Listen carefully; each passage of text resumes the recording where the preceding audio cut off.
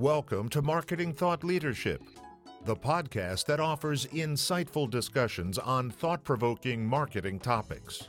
Here's the host of our show, marketing consultant, speaker, author, and educator, and the president of Leverage 2 Market Associates, Linda Popke. Hi, this is Linda Popke, and welcome to our latest episode of Marketing Thought Leadership. We're here today with Judy Robinett, the author of How to Be a Power Connector, the 5-50-150 Rule. Judy is a business thought leader who's been profiled in The Street, The Huffington Post, Forbes, The Washington Post, and Bloomberg Business Week as a sterling example of the new breed of super connectors who use their experience and networks to accelerate growth and enhance profitability. She has more than 30 years of experience as an entrepreneur and corporate leader, and she's been the CEO of both public and private companies and in management positions at Fortune 500 companies. She's on the advisory boards of several early-stage venture capital firms, and she's also been involved with the Springboard Enterprises based in Washington, D.C., and Women Innovate Mobile Accelerator based in New York. So welcome, Judy. Thank you. I'm excited to be here, Linda. Wonderful. So tell me, you say that you were shy and then secure up until age 40, but you managed to turn it all around after that. And I know certainly when you and I have talked, shy and insecure would not be the words I would use to describe you. So tell me about how did you make that change? Well, thank you. So, I did grow up very shy in a small town of 300 people in Franklin, Idaho. I don't know if you saw the movie Napoleon Dynamite, but that was my high school. And I read some research that if you're raised poor to middle class, you're taught, don't ask. You're taught, keep your head down, work hard, don't ask for help, and people will notice. And I found out it was a fairy tale. And so I kind of hit the wall in my 30s in the corporate world, and I looked around and I thought, what is it these other people are doing I'm not doing? And one of the things I noticed was all the guys were going out and playing golf with their buddies. People were involved with different groups. And so I picked up the book, How to Win Friends and Influence People. And that really made the pivot that I needed to start saying hello, talking to strangers. And, I learned other people liked me just fine. I quickly learned I could add value, and then I quickly could see how much power you had to make things happen when you had a robust, diverse network. Wow. So that's what got you started on this change. But you've written your own book. And yes. So Dale Carnegie is great, but you've written your book and you talk about the circle of family, friends, and acquaintances, which is the 5-50-100 rule. Can you talk a little bit about what that is and how can we start using that ourselves? Yes. So research shows if you draw a circle around you, the closest circle is your family and your friends, and this is usually 5 to 15 people. They know each other. They know all the same deals, money, jobs, opportunities. They're called strong links.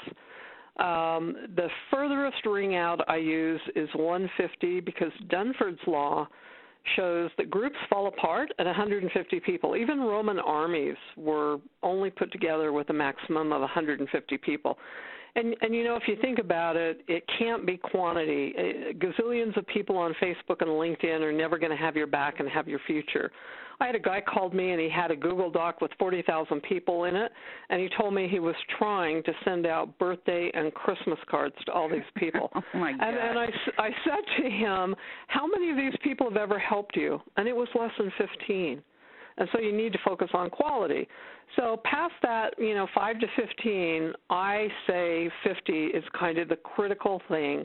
It only takes 25 to 50 really quality relationships to get you wherever you need to go because there's no lack of resources on the planet. There's 369 trillion in global private wealth. There's 7 billion people, countless opportunities, information everywhere. And those are really the building blocks, and they're all attached to people. Wow.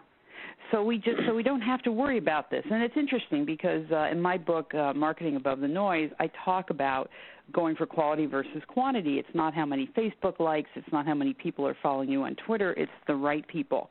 And so I think that's sort of what you're saying here.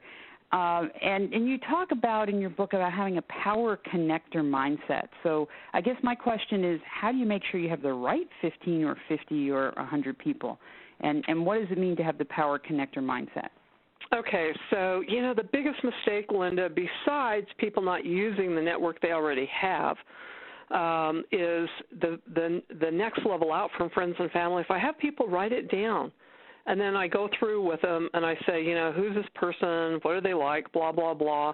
90% of the time, that next level out, it's people just like you, often same gender, same business. You're in marketing, Linda. I bet lots and lots of your contacts are in marketing. They are. And then people hit the wall when they need to change jobs, or they need to find funding, or they need to tie into some power and influence. And so it's really critical that your network be diverse, and that's across different industries. It's wide geographically. And I learned this accidentally. So, a long time ago, I was a manager with a Fortune 300 company called Universal Foods. And I was moved to Twin Falls, Idaho. It's just a small town of 50,000. And my neighbor happened to be the state Senate Majority Leader. I was asked to be on the board of the local hospital, which was kind of a big deal. You had to be appointed by the county commissioners. And then I was asked to write just a short little column for the local newspaper on business ethics and management. And I found myself in this just amazing position because I had access to media. I had access to political power. I had access to the movers and shakers in town. Now, even though it was a small town, it really struck me how important it is for all of us to build strategically our network. So, if you think about it, if you've got connections, I know Tim Draper, Gina Davis, Mark Burnett, so I've got people all across different industries, from media to lawyers to whatever. My ability to pick up the phone for someone and say, I need some help here, I'm going to get much further than if everybody looked like me, they were authors like me, they were in the entrepreneurial world like me. That's really self-limiting. Does that make sense? It does. But tell me, besides picking up and moving to Idaho, where you obviously were thrown into a different environment, how do you go about starting this for those of us who might be a little bit nervous about that? And we, of course, reach out to people who are like ourselves. How do we change that? Well, the biggest thing, honestly, and I learned this accidentally, was to volunteer or join some powerful groups. And by powerful, I mean people that are in that room that are smarter than you, that have resources that you need to move forward. So when I moved to Salt Lake, again, I'm in a total foreign, had never lived there before, but I knew somebody who said that in the governor's race, they were looking for some people on the finance committee. Well, if you're like me and you sit on venture capital boards, you know a lot of people with money. And so they wanted me to sit on there, and I did. Well, even though the guy lost, didn't become the governor, going through some of the dinner events they had in Park City, I met, 2 to 3 billionaires just in the first 30 days. And so, I tell people, think about where the people you need hang out. So if you need funding, founders need funding, and they'll call me and they'll say there's no money. Oh, my gosh, there's money everywhere. Well, people who have money are looking for deals, and those who are looking for deals flock. And they hang out at incubators, they hang out at pitch events, they hang out in angel groups, they hang out in venture capital groups. So, you can think about that. Besides, organizations like that, I met a fellow in Salt Lake. He had been recruited by a wealth management firm. He knew nobody in town, and worse, he's gay and he's black. He doesn't quite fit the conservative Mormon culture. And within 2 years had built this astounding book of business. And I said, how did you do this? And he said, I joined the symphony and I paid a little extra so I could go early and hobnob with the wealthy people. And he said it was a small group of 25 people. It only cost him $50. And he said, that's where my clients were. Wow. What a great idea, and so simple.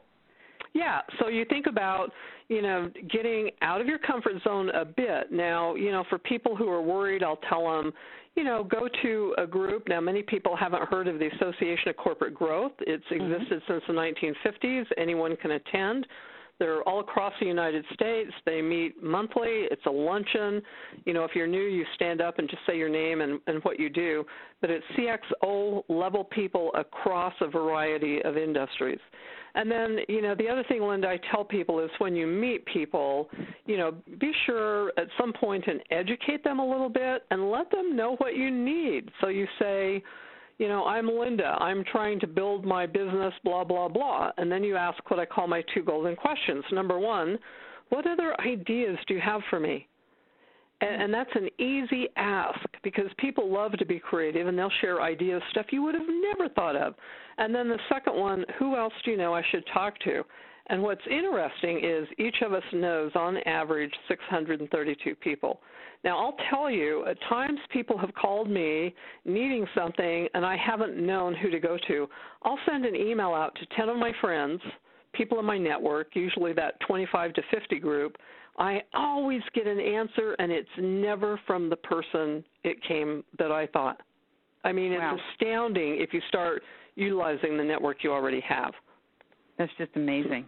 So, you know what, I think, Judy, a lot of people overlook the value in helping others to achieve success, and I think we can be a little bit self-centered that way. Yes.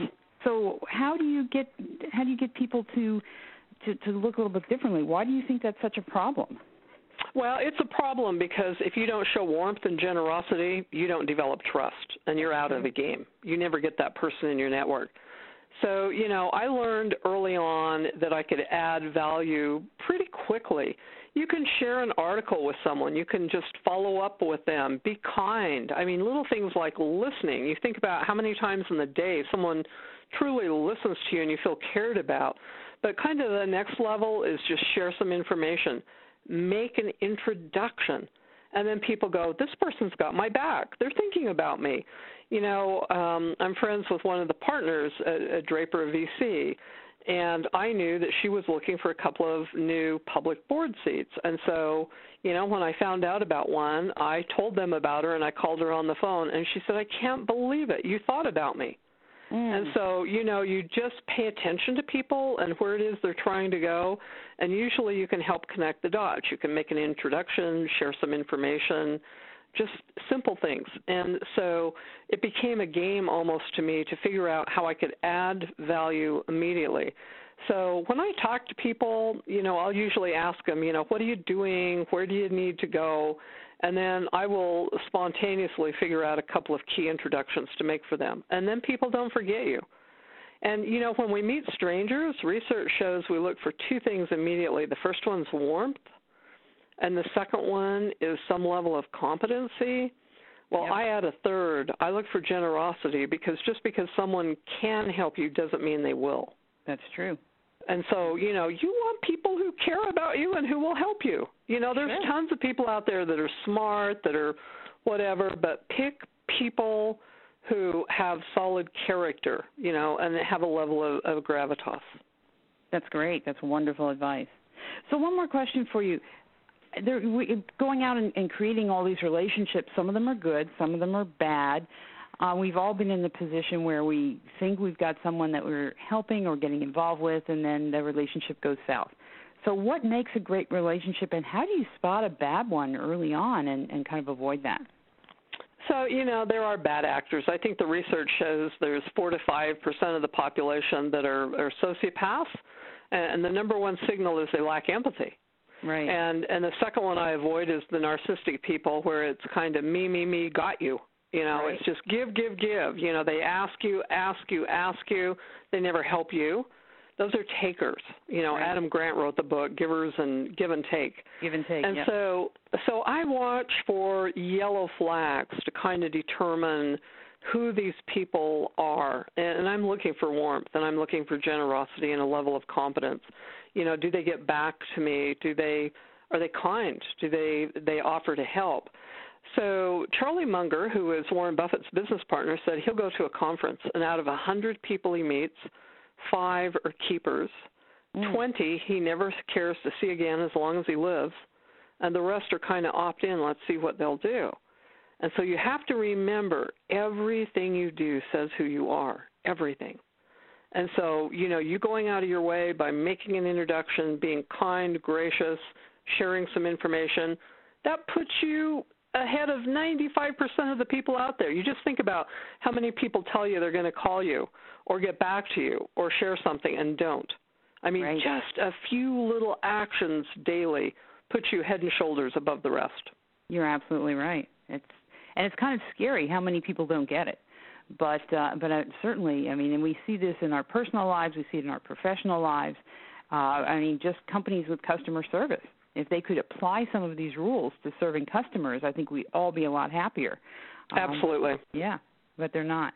So this has been just a wonderful conversation, and love some of the thoughts that you have in your book. What's the best way for people to learn more about you and to connect with you?